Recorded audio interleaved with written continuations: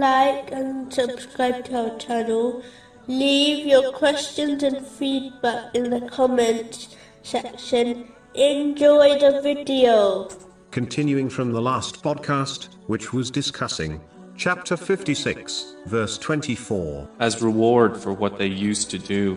The following verse means that if one aids Islam, then Allah, the Exalted, will help them in both worlds. Chapter 47, verse 7. If you support Allah, He will support you. It is strange how countless people desire the help of Allah, the Exalted, yet do not fulfill the first part of this verse through sincere obedience. The excuse that most of them give is that they do not have time to do righteous deeds. They desire the help of Allah, the Exalted, yet will not make time to do the things which please Him. Does this make sense? Those who do not fulfill the obligatory duties and then expect the aid of Allah, the Exalted, in their moment of need, is quite foolish. And those who do fulfill the obligatory duties, yet refuse to go beyond it, will find that the aid they receive is limited.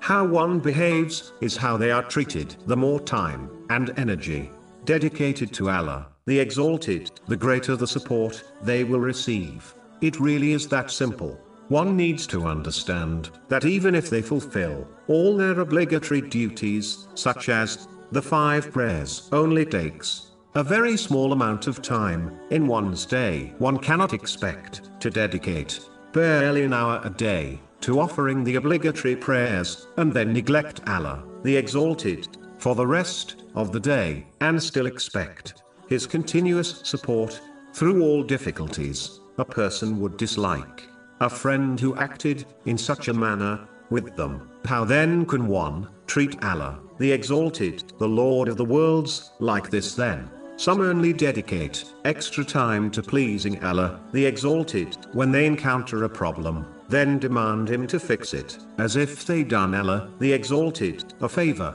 by dedicating some extra time in deeds which please Him.